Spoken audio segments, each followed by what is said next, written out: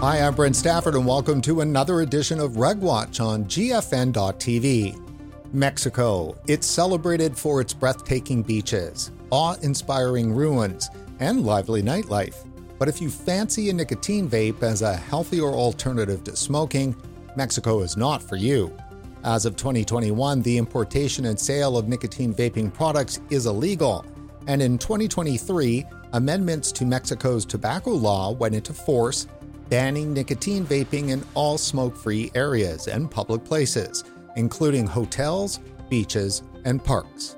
Joining us today to discuss what many say is one of the world's strictest anti-vaping laws is Dr. Roberto Sussman, senior researcher in theoretical physics at the Institute of Nuclear Sciences at National University of Mexico, and member of Vape, a nonprofit association representing Mexican consumers of non-combustible nicotine products. Dr. Sussman, welcome back to Reg Watch. Hi, Brent. Nice to be back with you again. So let's start with the decree Mexican President Manuel Obrador signed in 2021 that made the importation and sale of e-cigarettes illegal. Roberto, was there a public consultation process that made that happen? No, there wasn't. I would like to put a little bit of historical context. Vaping, marketing, commercialization has been always banned in Mexico, always. But the Supreme Court in 2015 decreed that the prohibition was unconstitutional. Nevertheless, governments didn't care, they continued. And around 2019, there were several law initiatives to regulate, because the political class in Mexico understands that regulation is better, because otherwise you lose revenue, black markets, things that we already know. So there was an effort, and there were several law initiatives. But in the end, the president, our president, Andrés Manuel López Obrador, by short we call him AMLO, that's the initials, AMLO issued a decree in 2020, the first decree. And nevertheless, the legislative activity continued on until they made a very bad glitch, which is something that I mentioned in a previous program.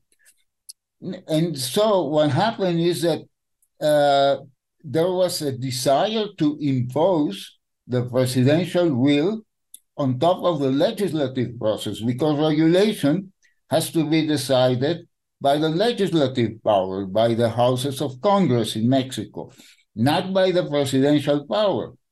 But here we have a combination that I might explain with a bit more detail on why it was there was an attempt to have an open parliament to discuss. There were several initiatives, but there was a vertical imposition by the president, who was advised by the de facto health minister. That's another story. But to answer your direct question, no, it was an absolutely authoritarian, vertical decision. And unfortunately, our president is acting like this in many other issues, not only on vaping. Right? Yeah, I think a lot of people, definitely in the West, would have a problem with just a president signing a decree and all of a sudden making something illegal. He's not the king, for goodness sakes. Now, President Obrador said that vaping is harmful to human health and that vaping devices have been designed to appeal to young people. And he said that as he was signing the decree. Where is that kind of information coming from? Well, that information is everywhere globally. In fact, Andrés Manuel López Obrador doesn't care anything about vaping. He's an ex-smoker. But he doesn't care about this issue. This issue is irrelevant for him. But he's running a very vertical government. A lot of important decisions are made by him many times on his words, completely disregarding any technical problem, any technical obstacles. If he's ruling by his whims, right? And he's a very popular president. Don't think that he's acting like a dictator, but he has a lot of support, a lot of popular support. That's another issue. But anyway, he, as in all very authoritarian vertical structures, this authoritarianism goes on at each level of the pyramid, right? So the president completely gave license to Dr. Hugo López-Gatell, who is not officially the health secretary. He's a subsecretary, right? But he gave to this man, to this epidemiologist, who was formed in Johns Hopkins Bloomberg School of Public Health, he gave absolute authority over anything that has to do with health. López-Gatell is only accountable to López Obrador. That's it. So López-Gatell had a free license to impose the policy on vaping, and he follows the scripts written by Campaign for Tobacco-Free Kids and Bloomberg Philanthropy, right? So that was the policy. And López Obrador was convinced by them, and he made that his personal policy. Like, just to give you one example, suppose that Joe Biden, the American president, let's suppose he doesn't like vaping. Let's suppose he thinks that's very bad. But would you consider Joe Biden or your Prime Minister Trudeau in Canada in a broadcast for millions of people to spend 20 minutes reciting a script written by Bloomberg Philanthropy on vaping? And our president has done that. Even in international meetings, he takes this issue and starts talking about vaping. So it has become a sort of obsession for the president, but also the president is using this as a scapegoat. Because when people tell him, what about the drug cartels? What about the health system in Mexico that is in such a bad shape? Then he says, yeah, but we are saving youth from vaping. So it is a combination of ignorance and political experience and the influence of Bloomberg Philanthropy in the man that is commissioned, now he's gone. But for more than 5 years, Dr. Hugo López-Gatell was completely in charge of the health sector. And this was one of his pet policies. We speculate that maybe he wanted to get a nice job in the WHO or somewhere in Bloomberg land, but that's speculation. We really don't know. The fact is that this policy was implemented at the level of the law, right? Let's put that clear. This is the law. That doesn't mean that's the reality. Roberto, viewers may have noticed a little trouble with your speech. Could you tell us a bit about that? What happened there? Yeah. Look, you can see that, for example, this side of my face moves, but this side moves much less.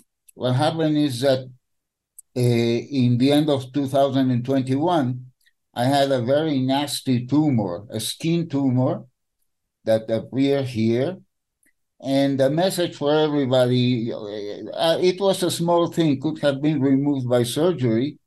But I say it's a small thing, I'm very busy. It's no cancer is a small cancer. Please bear this in mind.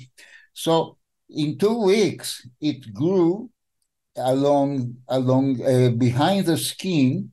It was growing and it reached this level.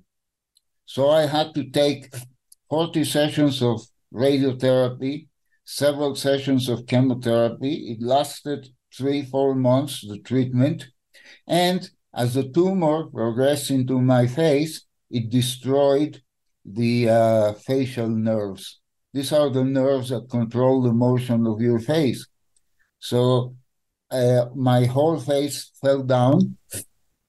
And I had a major surgery, and also I'm taking therapy. Unfortunately, the tumor is gone. So I might not be able to smile with a nice smile, right? But I'm alive, right? I'm alive. So this is what happened, you know.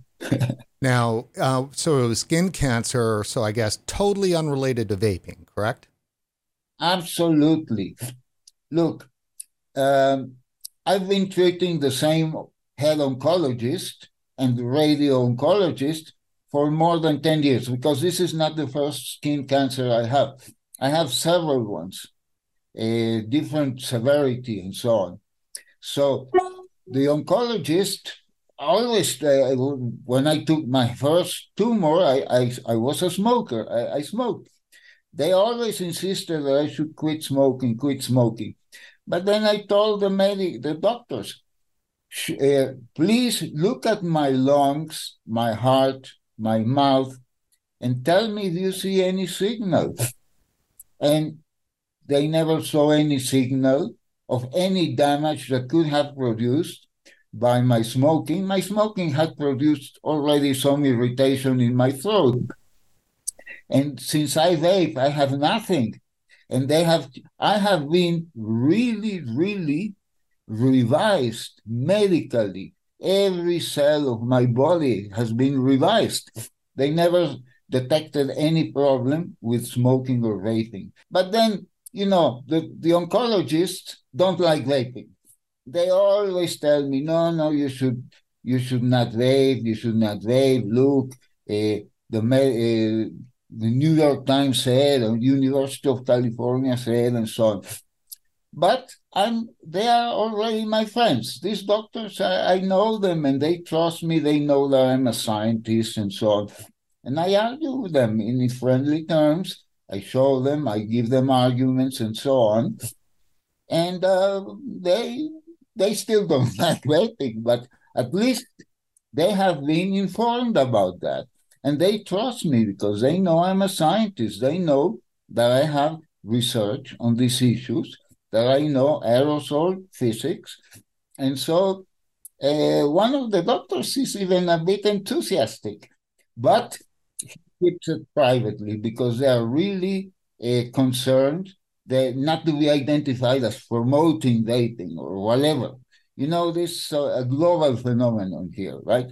So, but I was managed to establish a good connection with these doctors and also with other doctors. But so far, it is kept privately. They are not unwilling to go public.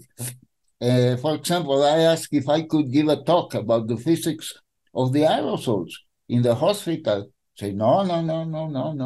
And they constantly receive talks and lectures from established tobacco controllers who, you know, say the same type of disinformation and et cetera. They are exposed to that constantly. And the hospitals regard this as the mainstream, as the establishment, but I managed to establish connection with them. Dr. Sussman, the ban on vaping in public places in Mexico, how stringent is that law?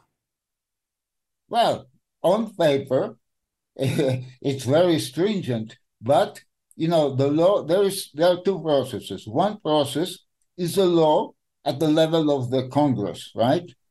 And then there is the details on how the law is going to be implemented, because you can say no smoking in public, but you have to define what's a public place. So the regulation of the law is much more strict than the law that was actually approved. And this is partly the lobbying of some NGOs that are funded by Bloomberg Foundation, and also by some bureaucrats of the Pan American Organization of Health. They are together. They are around this Lopez Gatell, this powerful minister, and they made the regulations very strict. So it is extremely strict, but see, even in countries where law is enforced, like Australia or the United States or Canada, we already know that some laws are simply not possible to implement, not possible to enforce. And it is really not enforced. Like, let me give you an example. I work in the National University. It's a huge campus. It's maybe like, 10 square miles of territory, parks and buildings and so on. The law says that it's forbidden to smoke or vape. They don't mention the word vape. They say emissions, which is a stupid definition because cars are releasing emissions. But they mean emissions from nicotine products. And it's forbidden in the whole campus, Do you think this is done? It's not implemented. In my own institute, they have an area for smokers, and you can vape everywhere. And so, no, it is not. And also, that's another important point. In Mexico, the Mexican law has a legal resource. It's a sort of habeas corpus where you can petition the courts, and it can even go up to the Supreme Court. You can petition that a law that is violating your rights is not enforced on you. It's done individually, right? And so many people in Mexico has this type of habeas corpus. It's called amparo, right? And some restaurants, for example, restaurants were forbidden to allow smoking anywhere, only in some areas, and in those areas, you could not even get a glass of water. And the areas had to not to have any roof or wall or anything, But many restaurants have fought that and have won. And many shop owners, vape owners have also won this type of amparos. Because again, it's what I'm telling you. The political class is pragmatic. For all parties, even the government's party, they're pragmatic. They know that if what is written in the law, right, and reality are so different, then you have to do something. And one of the reasons why this law is unenforceable is because on top of the pyramid, here stands the president, bang, bang, and receiving a prize from the WHO, and then López-Gatell smiling and say, yeah, we're saving the world, we're saving Mexico. But there is a line of command between them at the top and the bottom of the pyramid, because who's going to enforce this law? Inspectors, mid-level, low-level government officials whose salaries are very low. And they are not committed. They are not anti-vapers. They don't think that vaping or even smoking, is fentanyl or is the menace from the Andromeda galaxy is going to... No, they don't believe that. So there is always arrangements at this lower level of enforcement between the shop owners, the vape shops, and restaurants, and all sorts of public, right? So this is one of the reasons, like Mr. Bloomberg thinks that Mexico is some type of California or some type of Australia, that just to put the law and it's going to be enforced, but it's not like that. And look, Mr. Bloomberg might be an arrogant guy or whatever you want to call him, but he's not stupid. He knows that. But he also knows that it's beyond his power to change that, because to make Mexico a law enforcement country requires decades of political activity by the civil society. It's not Bloomberg in his office decreting and sending lots of money. That's not going to change things, right? So, again, this is why the law is not enforced. The law is not really enforced. However, there is a catch here. The police in Mexico tend to be sometimes very predatory. and the police is also not very professional and so on.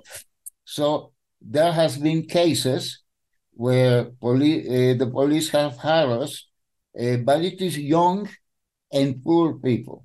Somebody, a poor guy, lower class is vaping, and policemen might come. The same policemen do not know very well the details of the regulation, but just to extort the person. That might happen also. But the main problem in Mexico, and I wonder if you would like me to speak about that, or if that's a question you have in mind, is the nature of the black market, because that's very worrying. Yeah, for sure. And before we do that, then talk about the availability of product. Can you get devices and flavors and e-juice as easy as you did before the laws came into effect? Yeah. Well, there has been some disruption on the distribution chain, obviously, because, see, the way these prohibitions work is that at the moment they are enacted, then we're saving Mexico, and there is a lot of activity by the inspectors and so on. So several shops are closed, and there is some harassment, but there is a fatigue to that. There comes a point where you return to the equilibrium that I described before, and so on. So basically, the answer is yes. I can get practically every device, every e-liquid. There are Mexican e-liquids that are quite good. And some shops have learned how, people, when you have a prohibition, the people that supply the product adapt. So they adapt their store so that it doesn't look like a vaping store, and they have arrangements with inspectors and so on. So yes, we can still get a lot. Now, maybe tomorrow the president will say, oh, well, the war on vaping, we save the kids and so on and so on. And there will be some frenzy of movement for a few weeks, and then it will decay again. So yes, we can get everything. See, I have my vaping devices here that I bought in Mexico, and I have very nice liquids and so on. But there is a but always. The situation is not exactly the same as, let's say, 4 years ago. Why? Because we have now a massive invasion of disposables, right? Disposables. Now, typically in Mexico, we have a gray market. It's an informal market. It's illegal, but it's not criminal, and it's semi-legal and so on. And it was made of small merchants. The vape shop owners are small merchants, small, etc. It was in a small level. Now, this distribution network, the one I'm describing before, is completely unable to supply the vast amount of disposables that are found in Mexico. So who is doing it? Who is doing it? We don't know. I don't know, because the whole thing is illegal, so there is no research on that. If there is some research or some investigation on that, it's not public. But I can answer myself. Who is doing that? Well, it's doing the black market, but it's not the informal market. It's the criminal market, right? It's doing it. And then we have, I'm a veteran vapor, so, and I am a middle-class person, so I buy in stores that I trust. But you have no idea how many people are now buying cheap disposables, rejects from the Chinese industry that are smuggled into Mexico. And now we don't know what people are vaping, right? I think it's a lot of low-quality products, and that's a problem. Dr. Sussman, you attended the Global Forum on Nicotine this past summer, where you delivered the Michael Russell Oration. Dr. Russell was a British psychologist who famously advanced the idea that, quote, it's not the nicotine that kills half of all long-term smokers, it's the delivery mechanism. and he did this in his 1991 paper titled The Future of Nicotine Replacement. Dr. Sussman, what was your key message at GFN 23? Well, my contribution to, first, I'm a consumer, so I'm tuned into that because I'm a former smoker. I still smoke occasionally, but I'm now a vapor, and I felt the effects on my throat, etc. So this is one angle, but another angle is that what Michael Russell said is now put in doubt by the WHO, by a lot of academics that publish research on the aerosol or on health effects and so on. So I told myself, as a scientist, I would like to strengthen the science behind what Michael Russell said. Because what Michael Russell is saying is that when you smoke, you get into your body a substance called nicotine, which what he said is that the nicotine is not the cause of all the diseases, etc. It is the delivery mechanism, which is tobacco smoke, which is also an aerosol, but it's a very chemically complex and toxic aerosol produced by combustion.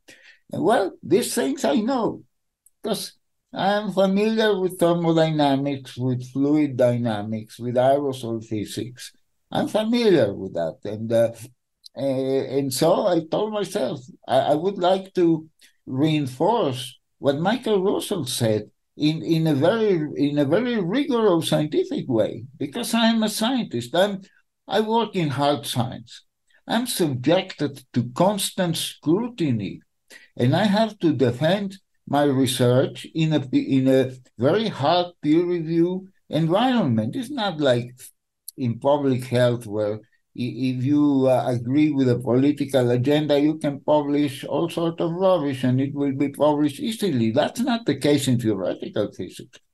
Theoretical physics were trained to disrupt the current opinions, but to disrupt them, you have to do it very well. Otherwise, you are not taken seriously. So I would like to see this level of rigor, this level of peer review and revision in the science that deals with vaping and with smoking, right? Dr. Sussman, since 2020, you have published 6 papers on e-cigarette aerosols, 3 of them during COVID, dealing with the possibility of virus transmission through environmental vapor, and 3 are extensive reviews of the literature analyzing emissions, each one focusing on specific toxicants, metals, organic byproducts, and 1 on heated tobacco products. Dr. Sussman, tell us more about this research you've been doing. Well, I would add that we also look, in order to see if the vaping, the exhale vaping, the environmental vaping can transmit pathogens, you also have to see how toxic it is. You also have to see how much of a pollutant this aerosol is. So we researched all that. We showed that as a polluting agent, exhale vapor is extremely weak. It is comparable, if you compare them with secondhand tobacco, environmental tobacco, that's absolutely obscene to compare it with that. It's a non-comparison. It is overkill. You have to compare it with many household aerosols that were constantly exposed, like sprays, like kitchen aerosol, and some kitchen aerosols are quite nasty. But with the carpets and with inner pollution it has a lot of aerosols around, and vaping is comparable to these aerosols that we deal with them in everyday life. But vaping is intermittent. The exposure times are very small because it disperses and evaporates, right? Pollution, for example, even indoor pollution, you cannot switch it off. It's all the time there. So even if the levels are lower, you are exposed to them all the time. Vaping, you are exposed to them only when you exhale, because there is no transversal, there is no side stream emission. With cigarettes, it's different, because with cigarettes, 80% of the environmental emission is produced by the burning tip of the cigarette, right? That's a continuous emission. When the smoker exhales, it's only 20% of the environment. But also, the chemistry is very important, because tobacco smoke is made by non-volatile, mostly semi-volatile, that is, it doesn't evaporate. It stays there. It stays there. There are very small particles. The gases evaporate. The gases move away. But the particles stay, and they stay for a long time, right? So even if smoking is also intermittent, secondhand smoke is not intermittent, it's permanent. But that doesn't happen with vaping, right? So we explore that, and we show that the transmission of a virus, it is not impossible, because it's a respiratory activity. So you can, through vaping, exhale viruses.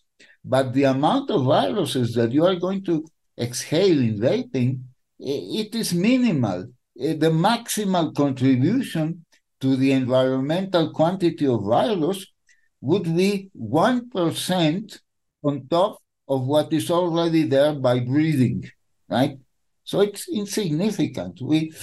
And that's why I'm also going to publish a material on environmental vaping, because I don't want that suddenly we're not going to be able to vape here and there because they're going to think that we are poisoning people. That's not true. We should not allow tobacco control to treat vaping as they treated smoking, right? And this is, for me, a very important issue. Well, I think it's important to everybody that's concerned about access to safer alternatives to smoking. Let me ask you this, Dr. Sussman. What's your assessment of the World Health Organization's impact on your country? Well, you see, the World Health Organization has a lot of authority, right? Recently, because of COVID, people, I mean, even the political class, are starting to think that WHO doesn't always hit gives a good mark, right? And so, but nevertheless, for health bureaucrats, the health bureaucrats relate to the WHO as if you go to a small town and the Catholic priest will relate to the Pope, to the Vatican. And so it's a sort of authority, but it has been captured by private interest. Like if you look at the funding of the WHO, a large share of it comes from philanthropists like Bloomberg, Gates, etc., or private institutions or special issue institutions. And the WHO has to respond to them. It's a political organization. This is what people have to understand. It is partly scientific, but it is also partly, and perhaps most important, it's a political organization. Now, in the case of Mexico and other Latin American countries and middle-income, lower-income countries, the bureaucrats, the health bureaucrats, are completely attuned to the WHO. And some of them, maybe the high-ranking ones, are even dreaming to have a job. You are in Geneva, you have diplomatic status and so on. So it's also jobs for the boys, right? And in Mexico, the WHO is revealed and so on. And in the latest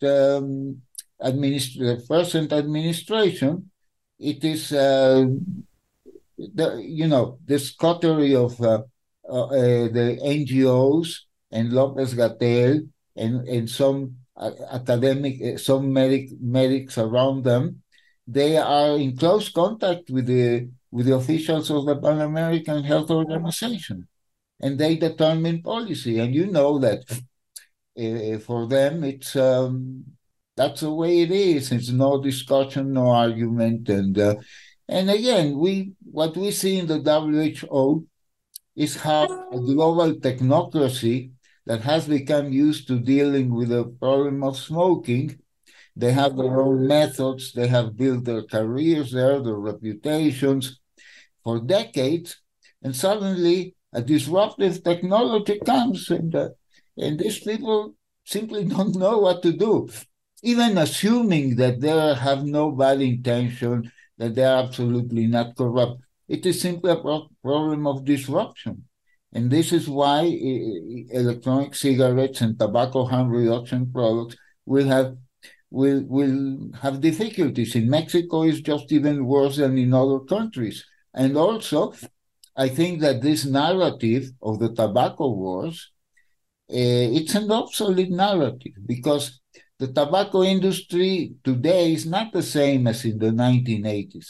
In the 1980s, it was a real epopeical quest, a real battle against the tobacco industry, waged by medics.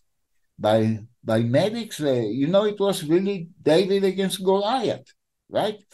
But now that David has become a Goliath as well, right? So who is being harmed? They have been practicing a certain policy to address smoking, but who has been affected in this? The tobacco industry is okay. They are like Johnny Walker. They are okay. They have not been harmed. Tobacco industry is buoyant, and the tobacco industry is also moving towards harm reduction. And who has been harmed? The consumers, people who smoke, and now people who vape. We are the real.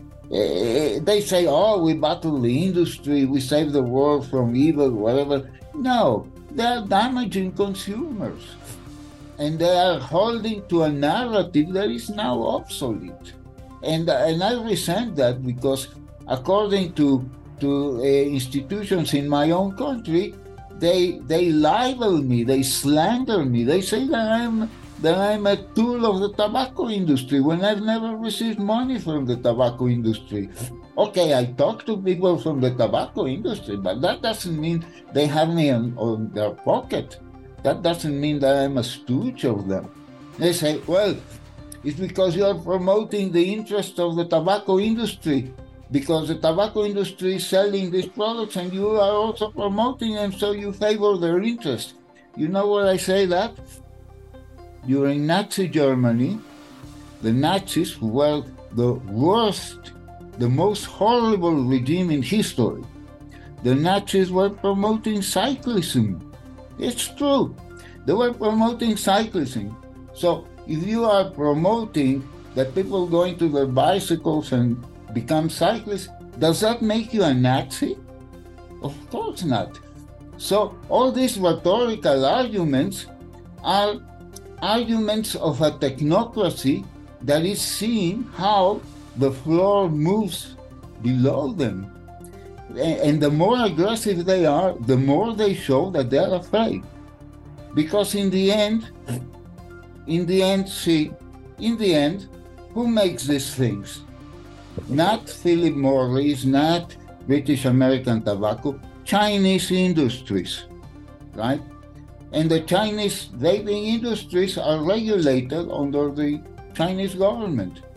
And at one point, the Chinese government, or combination of them and other industries, and even the political class, will realize that it's a fantastic business to transform 1.1 billion smokers, to make them migrate into this. If you sell them, that's a fantastic business.